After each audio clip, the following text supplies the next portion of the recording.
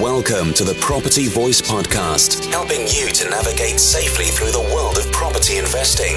Get the lowdown and updates, insights and outcomes on all matters property with a splash of entertainment along the way. The Property Voice, a voice to trust among the crowd. Now, let's get started with your host, Richard Brown. Hello and welcome to another episode of the Property Voice podcast. My name is Richard Brown, and as always, it's a pleasure to have you join me again on the show today. This feels kind of weird because I'm actually talking to a panel with my sort of scripted intro. But today we're going to carry on the theme of property core skills. And today we're extending the conversation around finding deals. Last week, we talked in outline. It was just me talking about some general principles about finding deals, finding property deals. And so I've invited a few of my mates to join me in the conversation today. So we've got Sean, Dominic, David, and Carl, who are my willing volunteers to help with the conversation. And you'll hear, I'm sure, about their different angles and perspectives and experience as we're going to have, widen the conversation. So this is in reality how people are working either to find deals for themselves and or to help find deals for other people. So welcome, all of you. Thanks for joining me today, first of all. Hi, Richard. Well, thank you. Thank you. Hi, Richard. Hi. Excellent. Yeah.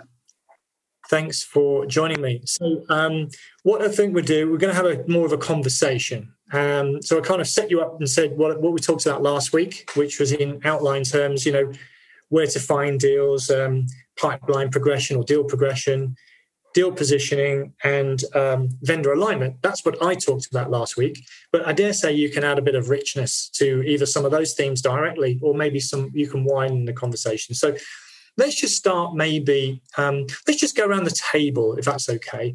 And why don't you just say a little bit about yourself, just a helicopter view or elevator pitch about what you do right now so that we can understand where you're coming from, whether you're an investor, developer, whether you're a deal finder, deal sourcer, or you're a bit of everything. It'd be useful to get that context if you wouldn't mind to kick us off and people can understand when you're talking what perspective you're coming from. Is that okay? Yeah. All right. So, Sean, you're off mic already. So, do you want to lead us on? Yeah, no problem. My name's Sean Thomas. I'm investing myself with a buy-to-let portfolio, and I've also been deal sourcing now for, I think we set up about 2 years ago now, along with David, who's also alongside us here.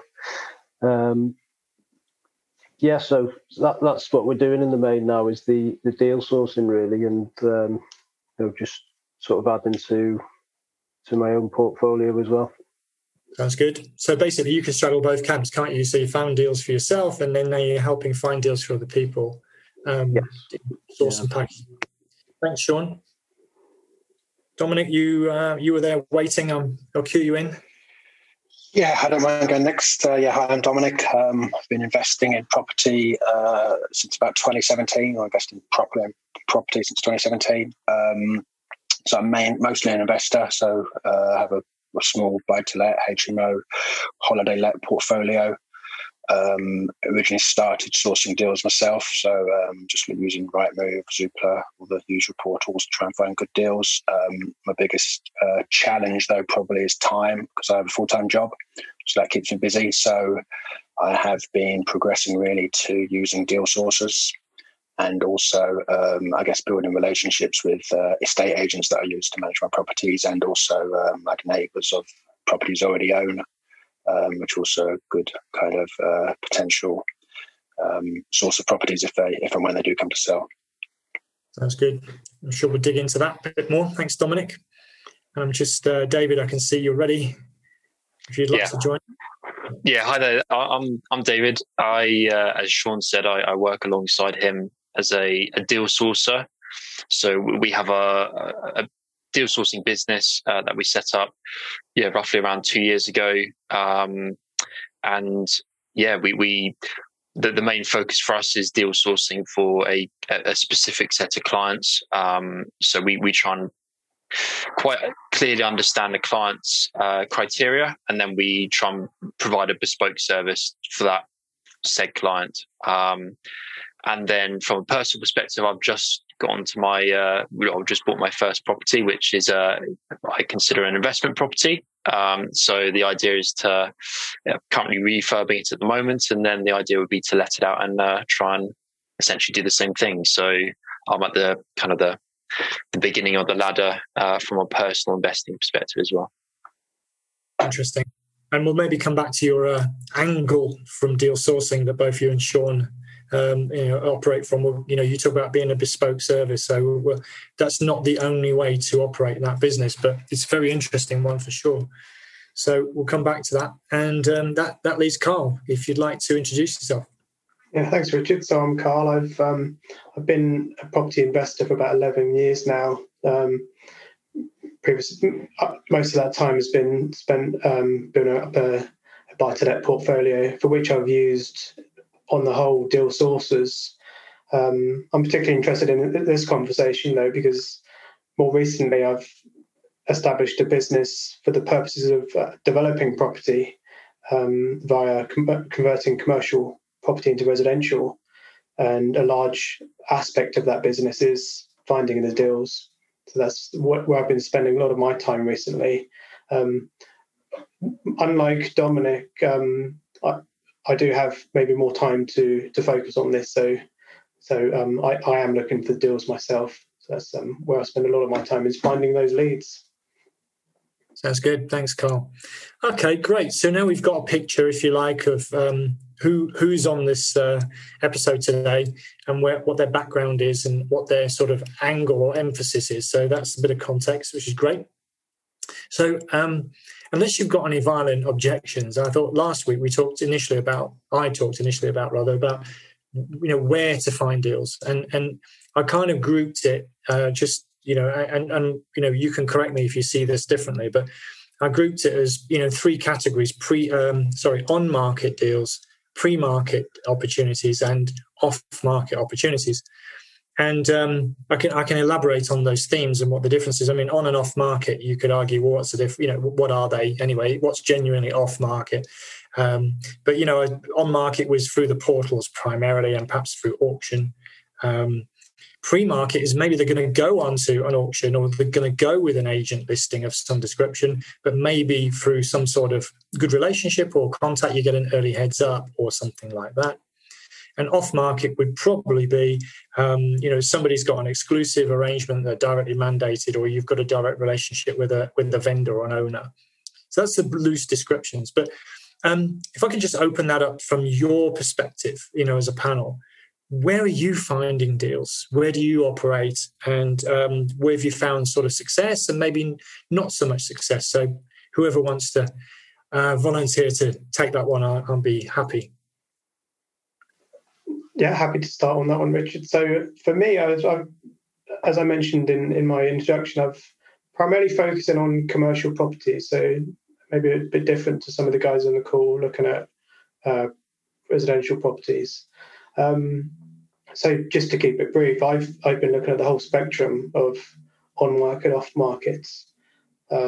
Initially started out looking at on-market on the portals, but with the commercial properties, I was finding anything that's on the portal is pretty much gone anyway already. At least that's what I was finding in the office spaces, which is where we focus our attention. So then I moved more into contacting commercial agents and building up those relationships. I think that's key in doing that. And more recently, moving to on-market, making contact with the vendors, just by identifying a property and trying to find out a bit more about that property. So more off-market at the end there, yeah? Yeah. So I can expand on some of those a bit more, but just one point of clarification, if I may. You say you're looking for commercial properties, but are you looking for commercial property to leave as commercial property, or reading between the lines, I think that's not necessarily the case for you, is it?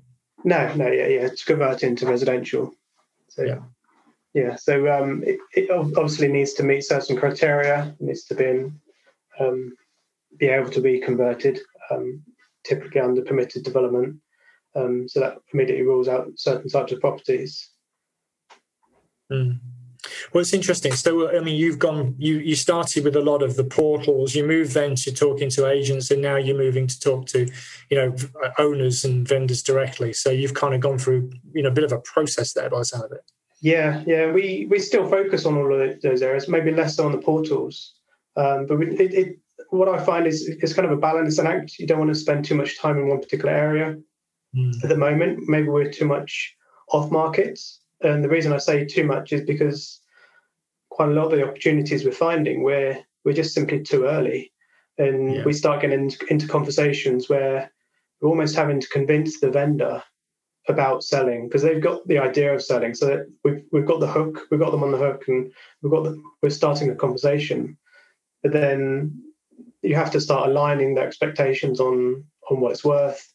And there's a whole journey there, which is, I mean, to be honest, is the kind of the bread and butter of the commercial agents and what they're paid to do. So there are opportunities, but it's a balancing act we're finding. Okay, thanks. So let's just bring other people into the conversation, in terms of where to find deals. David, I saw you came off mute, which is always a very helpful sign for me that we're ready to talk. Yes. Yeah, no, I think... Sean and I, we've had kind of a mix of experience. So certainly at the start, we were very much looking on market deals. And I think as everyone probably would testify, trying to find a good on market deal is very challenging. It's either just trying to find a needle in a haystack, or it's just the speed of transaction of those good ones tends to be, you see it and it's already gone. So we then developed our strategy to being a bit more direct to the agents, trying to a few reasons for that. Mainly, we weren't at that time looking to spend too much money. So as a really brand new startup, we were looking to try and build our way and build our capital through doing business. So going out to given our tailored offering, which, Richard, you said we'll go into later, we had clients looking all over the place. So we couldn't really target one location to do a off-market social media drive. So targeting agents was a strategy that we adopted, and it seems to, over time, with repetition and a bit of persistence and consistency, has proven to be quite fruitful for us. And now we find ourselves getting deals that are kind of pre-market. So they will go onto the market, and that may be 40 hours, 24 hours a week sometimes. But we get a first look at it. And often the agents will refer to their black book. And for some agents, I think we're in that category, and definitely an area we want to be, and we've really been focusing on. And then also speaking from my personal perspective, I when I was looking for my house initially, I was looking on market, and I knew the exact area I was looking for. So I could have tried to do off market or an off market strategy. But given it was when I was looking, it was COVID, kind of peak time. It was kind of a tricky patch to go up to the area that I was looking for. So again, I tried to adopt a similar strategy that we adopted in the business, which was develop good relationships with local agents. And then, funnily enough, that's how I actually managed to find the property I've now recently purchased, which was through an agent who, it was a listing coming to market. I think it was 24 hours or 48 hours before, managed to get me in to view it.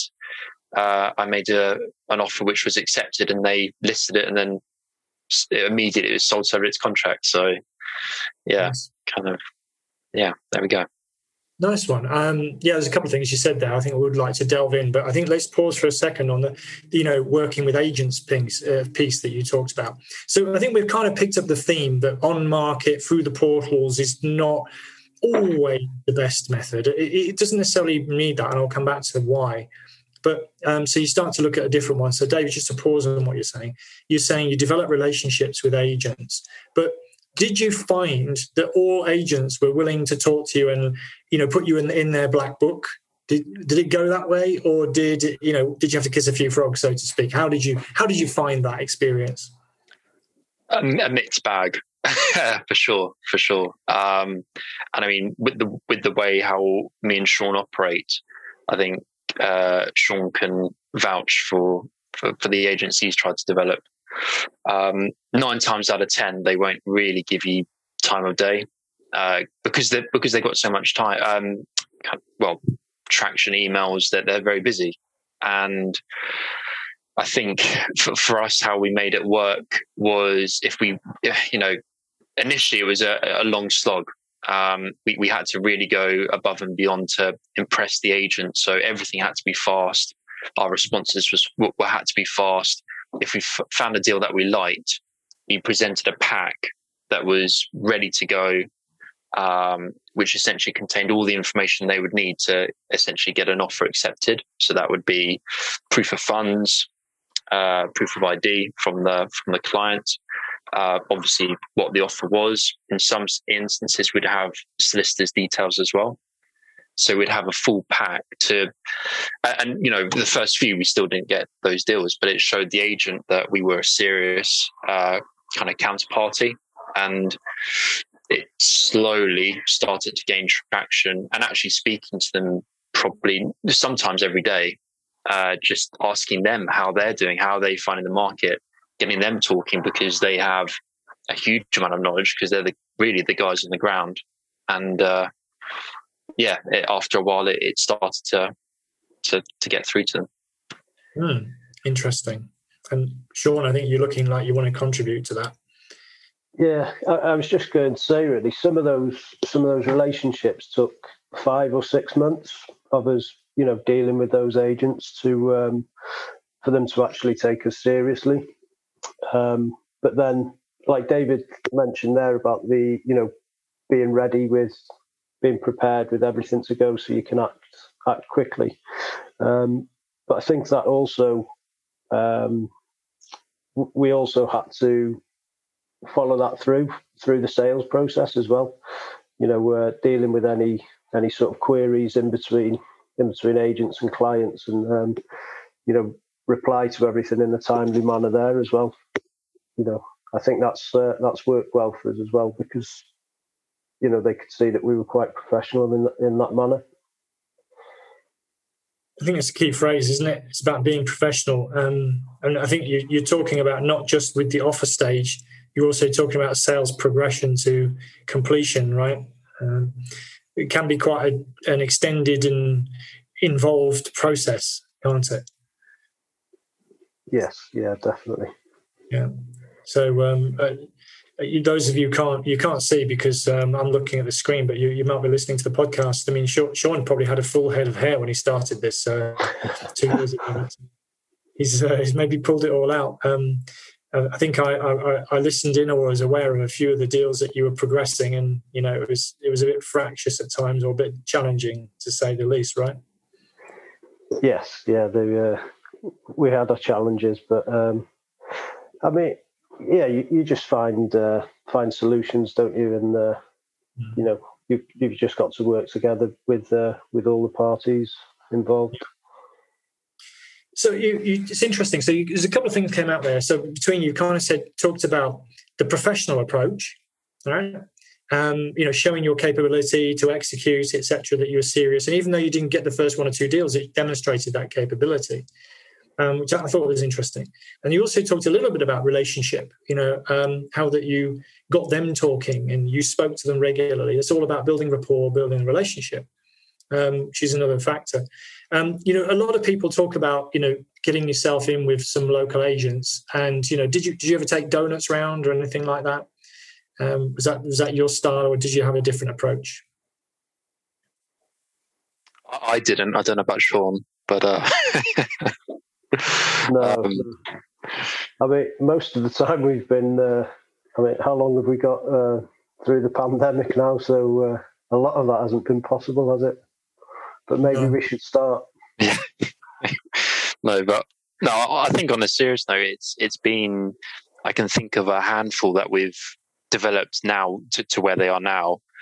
And we've spoken, on WhatsApp and email at least every week. But it's just that regularity, and it's having a conversation with them. It's more not just trying to say what deals have you got that fit our criteria. It's actually asking them, what's their view on the current market in the area that they specialize, and how are they doing, and is there anything that we can help them with in terms of any stock that's not shifting. Just trying to get a conversation with them, because for us, given the criteria that we have with our clients, we need to be careful with what we send through to the clients, because not everything hits. But if we're able to get deals that are close, or at least we have visibility on a deal that we may not otherwise have, that can open up other avenues and other opportunities. And in some instances, you can value engineer a deal to work for all parties.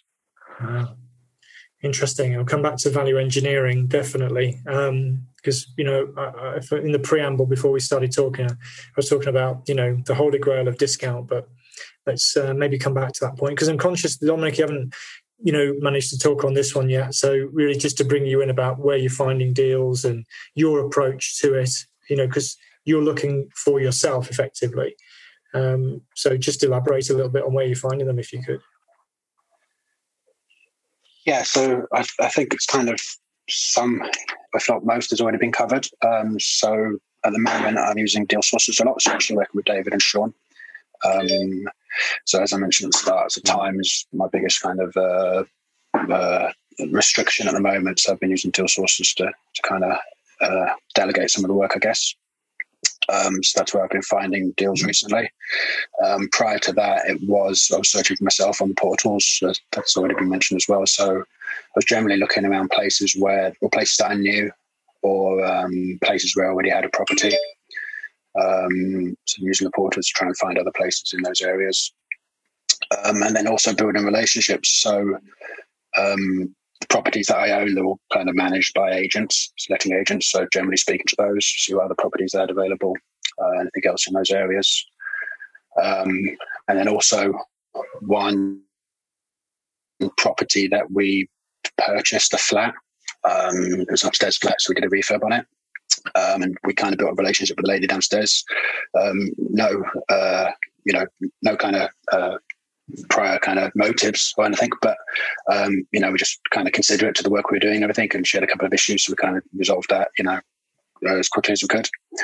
And then a few months later, she got in touch and said she wanted to sell her flat and were we interested. So before it even went on market, she had it valued, and we offered her like a bit less than she had it valued for. So she obviously saved on the estate agent's fees, and we got a good property as well. So it's just the value of those relationships. Those relationships, absolutely. I think, having conversations, developing relationships is very much a people-orientated approach. And I know that Pretty-Mail, maybe with the exception of Carl, but I think a lot of you are working a little bit remotely. I mean, we've all had to work remotely, right, during the pandemic, as Sean said. But some of you are working remotely anyway from the investment location or your client's investment location. So a lot of it had to be done, a little bit at arm's length. Just Dominic, just come back to your point about using sources, because that's one of the angles that as an investor you have as an option. So you said you were, my translation was you were time poor. So what was the value, if you like, that you see in using a sourcer? Because presumably there's a fee involved, right? Yes, there is, but I think you can always make more money, but you can never make more time. So I'd rather use my time doing other things. I mean, I'm busy at work anyway. It's not like I have loads of free time. So I've been quite lucky to be still working through the pandemic, but if anything, I'm probably busier now than I was before. So there is a fee, obviously, when using sources, but as long as the deal still works, that fee, as long as you factor that fee in, at the end of the day, it doesn't really matter. You've saved a lot of time on searching several properties and some of them won't pan out. most of the sourcer has already done that work for you, and then brings you the kind of the one or two deals that do work. And then obviously, just as long as you include their fee and the yield or the gross profit or is still acceptable, then it's still a good deal. Yeah, and so there's a value in somebody else saving your time. Exactly. Yeah. Exactly. Sounds good. All right. So let's just dive back to you guys, David and Sean, because you started talking about, and I said we'll come back to it. Let's get it on the table. So your model. So a lot of deal sources have a patch. Okay, they have their territory, and they literally walk the streets probably, but that's not necessarily how you go about things. So why don't you just sort of share a little bit about that? Yes. So we want to be working with, ideally in our business plan, it's around 10 or so roughly clients. There's part rationale in the reason that we both work as well. But I think that the main thing is and the core reason is we want to develop close relationships with those that we source for. Not only just because it helps us to actually understand what they're looking for, so we can send a better, opportunity, but also longevity. So we would like to repeat clients, and rather than spending time looking for new clients, we're just purely spending all of our energy looking for deals, because when we were starting out, we were having to spend energy on both sides of the puzzle, and now we've built up a client base that we're, in terms of size, we're happy with. We're trying to put all of our energy into sourcing for investors that we're able to source for. And I think in terms of like geographics, yes, most clients will have an idea of what they're looking for fundamentally in terms of buy-to-let, holiday-let, HMO. And most clients will have an idea of exactly what kind of return they would want. Interestingly, a lot of clients are quite open in terms of what they are looking for geographically, or are very similar. So it actually isn't as kind of staggering as it may seem, because a lot of the clients will be looking for deals that will produce a certain return and are of a certain profile, whether that be a buy-to-let, holiday-let, which allows us to then really focus in on probably more patches than another strategy would be. But we've, with the development of the agents that we've built, it actually doesn't really add too much more work now. And from that as well, we've done a lot of research earlier on in our kind of business life cycle that's allowed us to build up really good knowledge of a good amount of areas. So we can quite flexibly say to a client, do you have experience of, I don't know, Nottingham, shall we say? And we can say yes with certainty. So we can then, go to Nottingham and have two agents that we have a relationship with. That's how we've built it up over time, but it has taken time. Yeah. Well, that's interesting. And thanks for sharing the model. And I didn't realize that you could, you've managed to hone it into some, not just one patch, but not 100 patches. Let's say that. So, yeah. Interesting. But were you going to answer that? Sorry. No, I wasn't. No, I wasn't. Okay. And but I want to contrast really with Carl, because I think you're a bit more concentrated, are you not, in terms of location? Is that fair to say? Yeah, so I focus within about an hour or two of where I am. So all of the opportunities I look at, I can travel to, work to progress to the point of where we're going to view it. So I'm primarily sourcing for myself, but I do sometimes obviously pass on any leads that aren't suitable for me. But in terms of geography, that's quite important for me, because it's not just an investment; it's a development opportunity. So beyond finding the site, we've then got to develop it, and we'd be there probably several times a month to progress the development. And then beyond that, it may turn into an investment if we were to hold on exits. But the other aspect I like of it being fairly close is coming back to building relationships with developers, because you have the opportunity to meet the agents on site and build up those relationships, have those conversations. And you can't really beat meeting someone in person, like having a face-to-face conversation about something versus exchanging a few emails or having a phone conversation. That's one thing I like about that aspect of it, meeting on site.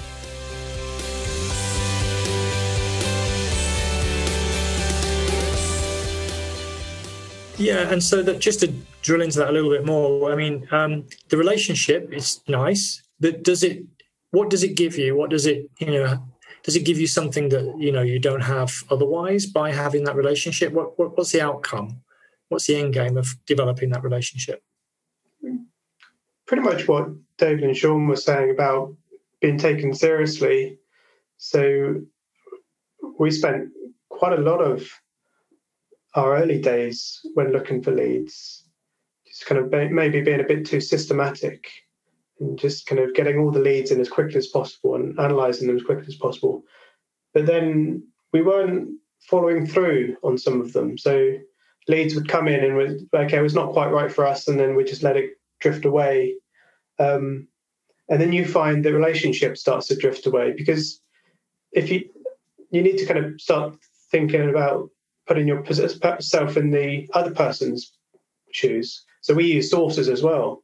So imagine there's a source sending me opportunities, and I'm kind of half-heartedly acknowledging and thanking them for these opportunities and not really following through on all of them. Versus if I'm really eager and keen and saying, yep, love this opportunity, I'll get back to you tomorrow, and the whole engagement piece. And so that translates both whether you're dealing with someone via email or phone calls, but then also if you're trying to build up that relationship with agents, that ability to meet them on site, certainly when you're getting to know the agents, really helps. I think maybe once you know them, meeting them on site isn't one of the higher priorities for actually going to view the site. So initially, we'd view quite a lot of sites, with half of the objective being to meet the agents and being to have those conversations. Once you've had those conversations and you know them, the objective for going to view a property is just to view it, in case. So you can be a bit more selective there. Interesting. And I think I probably want to talk in a minute, because somebody said earlier about good deals. So I'm going to come back to that, so you can start thinking about that. But maybe just to bring Dominic back, and as Dominic, you talked about working with agents, but you've worked with agents in a couple of different ways, haven't you? So just to build on the whole relationship with agents thing, how have you kind of taken that on? How has it helped you in your business? Well, I mean, obviously a good agent is worth the weight in gold. So, like I said before, my properties are fully managed. So whenever I take on a property, I obviously look for a good agent and to manage it for me. So be that buy-to-let or HMO, you're always kind of selective in the agents we choose. But also I've had a couple of refurbs done where I've let the agent kind of manage those for me. So again, it's always finding a good agent. Is case of one I have, which is just about finished now. It's only a small refurb, but still stripping everything back and plastering and new carpets and everything. But I found a good agent, and actually, they haven't charged me anything yet. I've obviously paid for the works to be done. But I built up a relationship with them. It was their suggestion actually to do a refurb. So I was like, okay, fine. And then they've took it on. Yeah, so it will be. I think they've already got someone to move in once the work's complete. So yeah, win all round. Yeah, so a win all round, absolutely. It's about being, reciprocating. Carl said earlier that if you don't give, the feedback to the source or the agent, then they lose interest. You're not really giving anything to them, and at the end of the day, you get paid on results. So if they don't sell something, this refurb put the price up a little bit over the rent. So obviously, then their cut also goes up as well. So yeah, so benefits everybody. And just to be clear, in that case, your case, Dominic, you're talking about a letting agent, are you? Yes, letting agent there. Yeah. So I talked last week about, letting agents being, I actually talked about them being potential source of deals to buy. But, in your case, you've also used the letting agent to be a kind of a project manager almost. Yes. Property updates. Indeed.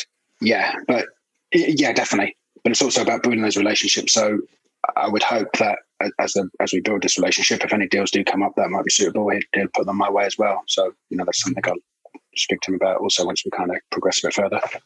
Which also just speaks to playing the long game, right? Playing the long game. Indeed.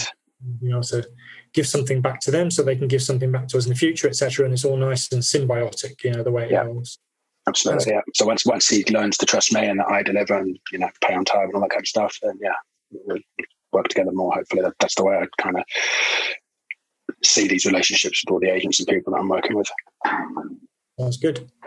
Okay, so I kind of dropped that, didn't I? I said we're going to talk about good deals. Somebody talks about good deals. And, I'd be interested in your view what a good deal is. But there's two things that kind of came into my mind to maybe talk about in this segment. One is good deals. Not every deal is a good deal. So by definition, that talks about some sort of, filtering system, cascading system that you don't get every single offer accepted type of thing. So good deals, are hard to find by maybe. This is my, I'm just putting it out there. And therefore, do you need some sort of system which, tracks them and, measures them, etc., and, allows you to follow through? ?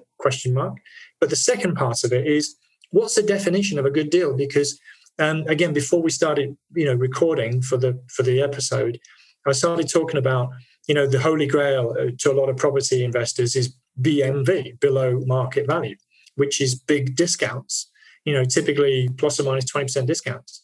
And that seems to be the holy grail that people are looking for. But I also speculated last time, but maybe that's not the only definition of a good deal. So, what is a good deal, which is really the second part.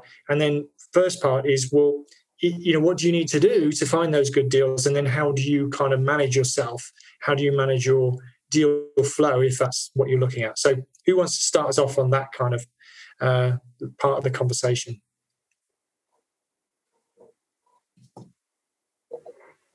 I think as far as Dave and I are concerned you asked the question there, what is a good deal? And it's different for everybody, isn't it? Everybody has different, their own criteria. Some clients may be happy with 9-10% return. Others will be looking for 12 to 15. That obviously varies on, depending on what strategy they're looking for. But, so we kind of go on the basis of what is a good deal for them.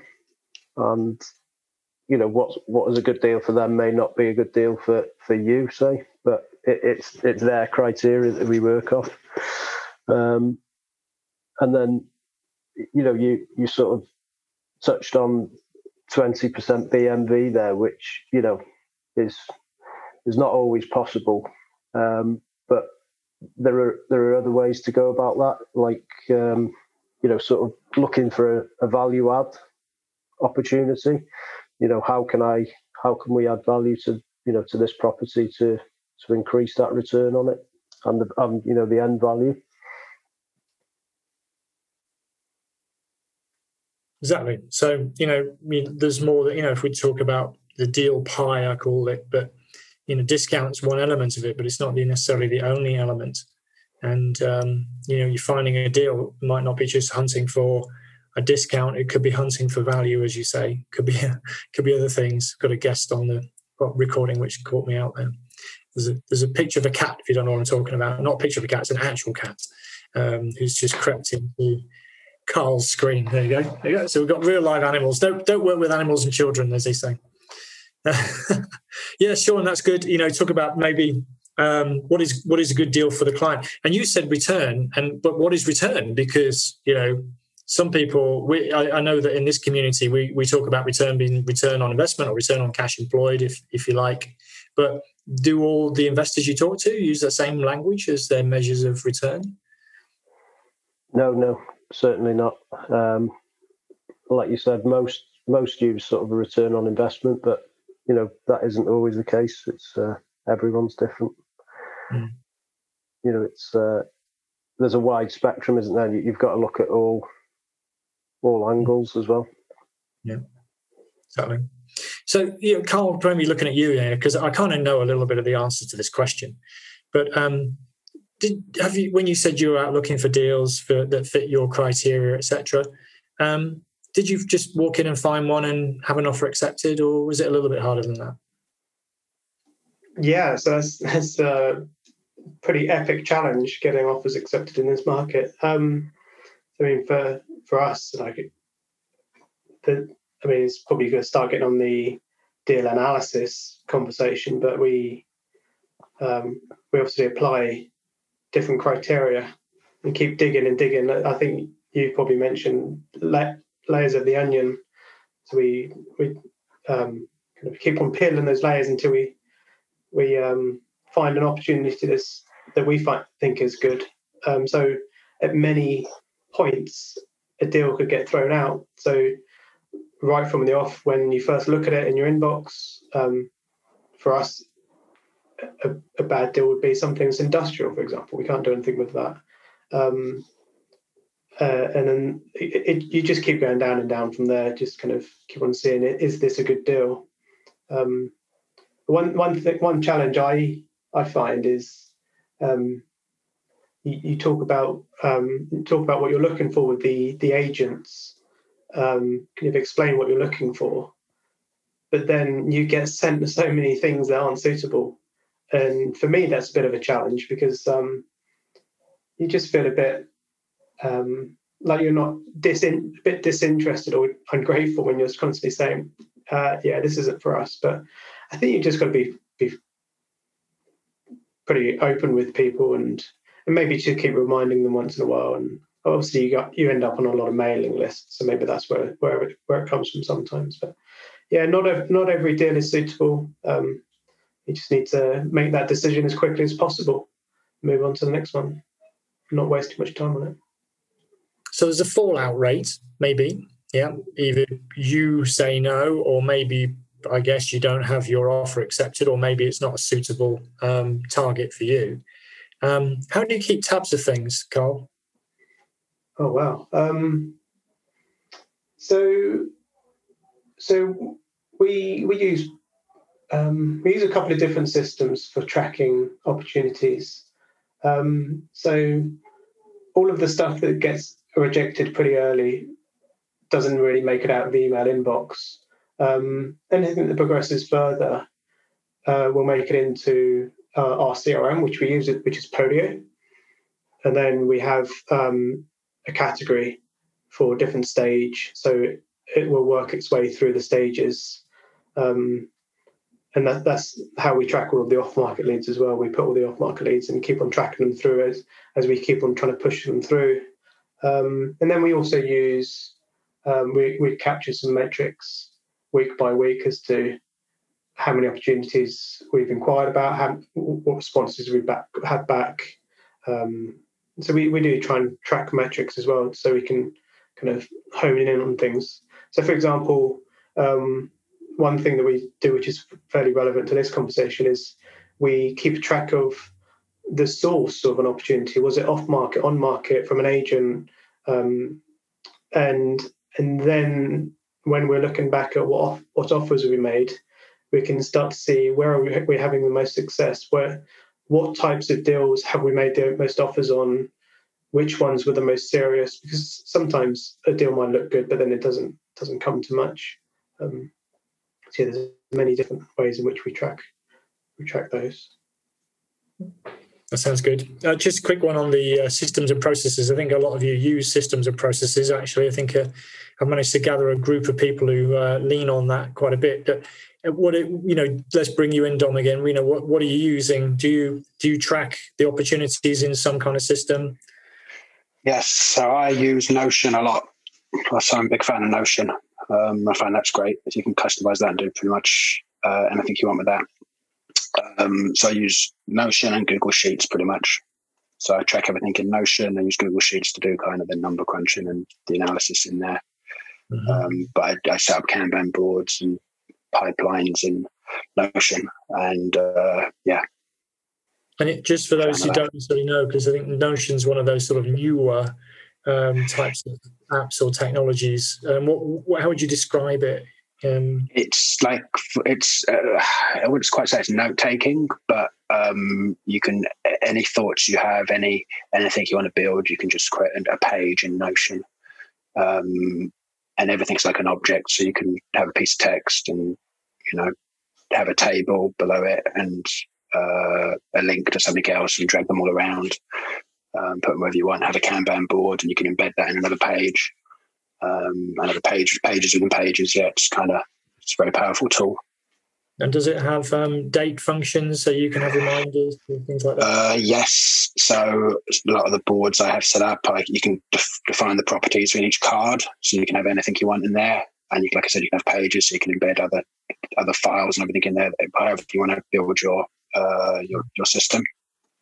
But yeah, so I've got some things in there with dates, and then you can add a date and you can add a reminder as well, so you can turn the reminder on or off.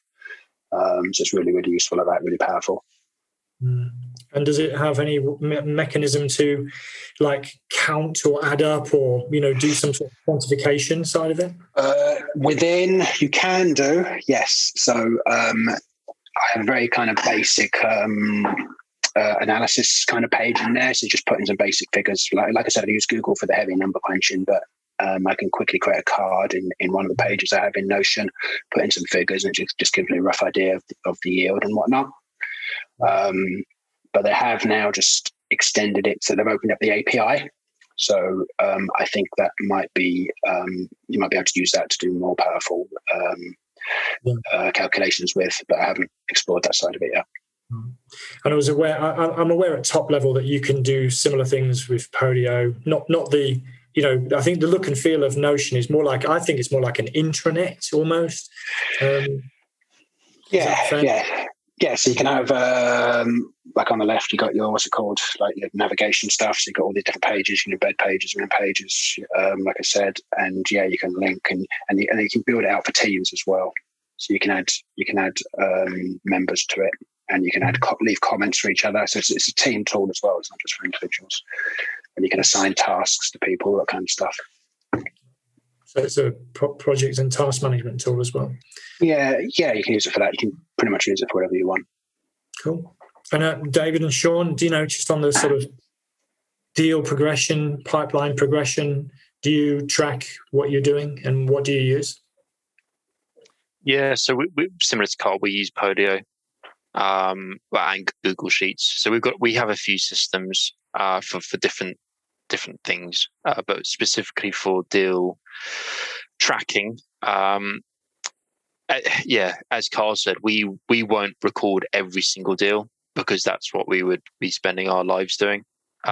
So we will really only record a deal once we've done a financial appraisal and kind of thought, yes, this works. We'll then put it into our Podio system, and then again, as Carl said, it's kind of goes through the life cycle. But we also record and track deals on a higher level with kind of key dates just on Google Sheets as well, just for more to help us with things. I know you can do it in Podio. We haven't made it that advanced yet, but for things like mail merge. So if there are deals that we have either made an offer on, gone to see, and for whatever reason we've not kind of been successful, we will then try and track that, and often we'll try and record the details of the agent in a Google sheet, and then we can do a mail merge, a mass mail merge, or a unique mail merge, depending on what the circumstances. Okay, so a bit of systems talk there, which is good for some. Just conscious with the timings, and I think we probably can't do everything justice. Now, just to stress, no one here is doing heavy direct to vendor, marketing activities. I don't think particularly, Facebook ads, letters, leaflets, those kind of activities. I think, Sean, I remember you telling me about doing what the Americans call driving for dollars at one point. I don't know if you still are. Yes, yeah. I mean, that's more of a local thing. You'd be surprised how many properties you actually see that are sort of empty or in a rundown state when you're just walking around or driving around. So any kind of mail that we've sent, direct mail, has sort of come from that strategy, really. So it's highly targeted. And to be honest with you, the reply rate that we get from that is is fairly high, because it's we're not sending out hundreds of letters, but so I still do that. It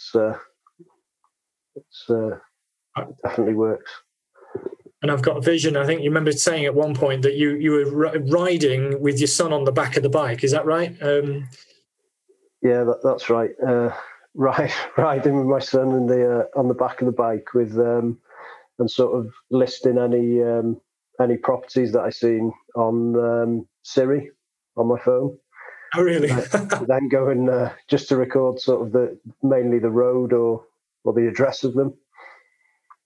Well, that's I've never heard of that. So basically, on your bike, the sun on the back, speaking to Siri when you see an empty property and then sending him a letter. There's a system, all right? Hands free, of course. Of course, yeah. No children were harmed in the making of this this system. Cool. I kind of want to do some kind of wrap up now because of the time. So maybe what I'll do is just go around the table, and I guess any top tips or do's and don'ts is kind of what's on my mind. With regards, obviously, the topic is deal finding. What have you learned? What would you suggest to other people who are looking to either develop, find deals for themselves, or alternatively even find deals for other people? And, any sort of do's and don'ts. So I'll let you answer it how you wish, but just to kind of draw a conclusion to our conversation, that would be a neat way to do that, perhaps. Yeah. I guess my top tips would be one on, building relationships, put the time and effort into, to dealing with agents and, even vendors, if you could direct to vendor, really put an emphasis on that. And then also, in terms of tracking everything, make sure you follow up. The direct to vendor deals that we've had, they've always come from a follow up. Some maybe 5-6 months afterwards. So always follow up on deals that you think, even if you think they may have gone, just follow up until you know they've gone. Good advice. Thank you. I'd reiterate that a little bit in terms of building relationships with people, but I'd also add maybe don't go with the kind of mindset of I'm going to find a deal or this person is going to find me a deal. I think maybe it needs to be a bit more natural and longer term than that. So just try and build relationships with people and work with other people as well, like sources if your time poor, like myself. It's a people business. People think it's a property business, but it's actually a people business, isn't it? Yeah, definitely. Yeah, and take the long-term view. Quite like that. Absolutely. So David, I can see you coming ready to speak. Yeah, no, I won't repeat the relationship point. I think that's been already said. I think my top tips are that there is no one way of finding a property. That I think, as this conversation and many other talks, you'll note that there's many ways of finding property, and as we said earlier, everyone has a different view on what's a good deal and what's not. So I think from a sourcing perspective is really understand what your client is looking for. And if you're doing a mass if you're not adopting a personalized approach, if you're doing to mass clients, as it were, like a mail base or something, make sure that what you're presenting is clear and understandable. Keep it very high level and keep it just easy to digest. And I think the one don't I have is from personal experience, and Sean will certainly reiterate this, is if you're sourcing, don't give up. It's a hard game, but it does pay off, and it's everyone's different. Everyone has different successes at different stages, but over the long term, and if you keep nailing down on your one strategy, it will pay off. Sounds good. Actually, neither you, Sean, or David mentioned the word compliance or compliance sources. So is that not a do or a don't? I don't know. Definitely, yeah, a do. Always make sure that your deal sourcer is compliant, I would say. I think a lot of deal sourcers just register with the relevant bodies and think that's it, then they're all compliant. But there's a lot of stuff that goes after that. Sort of written risk assessments and policies and procedures need to be in place. I think a top tip there, I'd think, with on initial contact with a deal sourcer, make sure that they are asking you, about your goals, your experience, funds, and even sort of the source of your funds, which, it can seem quite intrusive, but that's all part of the know your client. They should know those details. And then obviously after that, you can go and do your own due diligence on that deal sourcer. I was wondering if it was going to come into the conversation, and I was also, if I was going to put a pound bet on it, I thought Sean might be the man who would talk about it. So thanks for sharing that. It's also a demonstration of a level of professionalism, after all, isn't it? And I think that came out earlier in the conversation anyway. Thanks for that, Sean. We won't tap you up anymore on the flow charts that you've probably got to support what you're saying there, but I know that you have them. It's all exciting stuff. Exactly. And Carl, what about you then? So help us round up do's, don'ts, top tips, etc. Yeah, so out of those headings, I wanted to pick up on maybe something I've learned, which is to iterate. So coming back to your question around how do we gather, what metrics do we gather? So using that information to feed back into the system so you can iterate and improve. And for us, for me, that's finding a balance on kind of where you focus your energy and your time to get the best results. In terms of a tip, kind of tying into the suggestions of following up is one thing I've found is if once you've identified an opportunity that you think is a good deal, but maybe you're a bit off the mark and you think, well, this isn't going to work. Sometimes it's worth sticking with it and just putting your stake in the ground and stating to the agent or the vendor what your position is. Because you might get rejected first time round, but then if you do then follow up, you might find yourself in a position where their expectations have changed. Maybe they've softened a bit.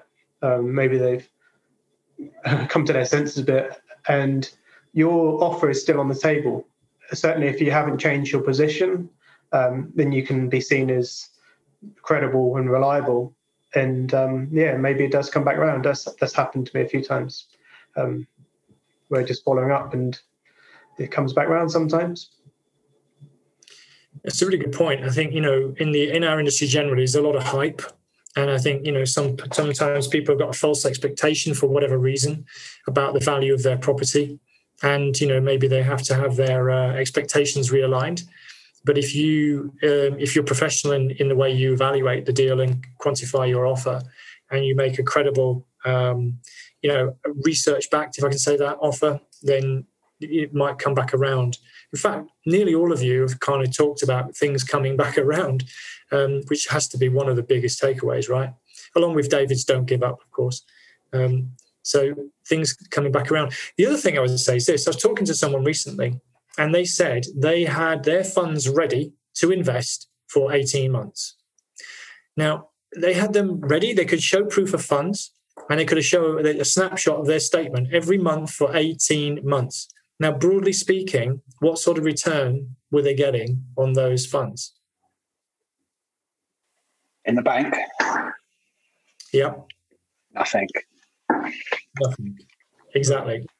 So that's the interesting thing. When we were talking earlier about return expectations and what's a good deal, if you're waiting for the perfect deal to come along and you've got your funds on deposit for 18 months at 0%, just to pick a number, if you were looking for a 20% return and you've got your funds locked up for 12 months at 0, you've already halved your return expectations, haven't you, when you find your 20%. But maybe if you modify slightly your return expectations to get your funds working for you, I think that would be one of my top tips, because I often hear that people don't actually invest. They can be ready to invest, and maybe for whatever reason, a bit like a vendor with high expectations about what they can sell their property for, maybe as an investor or developer, we might have too high expectations about what we're going to get as a return. So I'm not saying we should do a return at 2% because we otherwise earn no percent. But I think, just thinking about putting our funds to use and the deal being good enough and getting going is one of the, I sometimes hear that a lot. People have been ready to invest for a while but haven't actually pulled the trigger, so to speak. Great. All right. Just in the conscious of time, I broke my own rule. I said we'd aim for 45 minutes. It's a little bit longer than that. But I just, want to thank you all for joining me today. As always, very, very good conversation. Very valid points that have all come out. It's really hard to add to anything you've said. So Dominic, Carl, David and Sean, I really appreciate you joining me today. I'm going to do just a quick, you can jump in if you want. I saw you ready, Sean. You can jump in and say something. No, you'll pass. Okay, so I'm just going to. They're all waving at me. I feel a bit left out now. They're all waving at me and smiling and laughing now. So all I'm going to say is thanks very much for listening once again this week to the Property Voice podcast. The show notes are going to be over at the website, which is thepropertyvoice.net. You can always contact me, podcast@thepropertyvoice.net. If you want to talk about anything from today's show, including talking to these lovely gentlemen in front of me, I'm happy to introduce you if you'd like to meet them, as long as they're willing to share their contact details, of course. But, thanks again for listening this week. And until next time on the Property Voice podcast, ciao, ciao. Thank you for listening today. Now head over to thepropertyvoice.net for more inspirational content and get updates through our mailing list. Join us next time on the Property Voice podcast. And if you enjoyed the show, please don't forget to rate us on iTunes.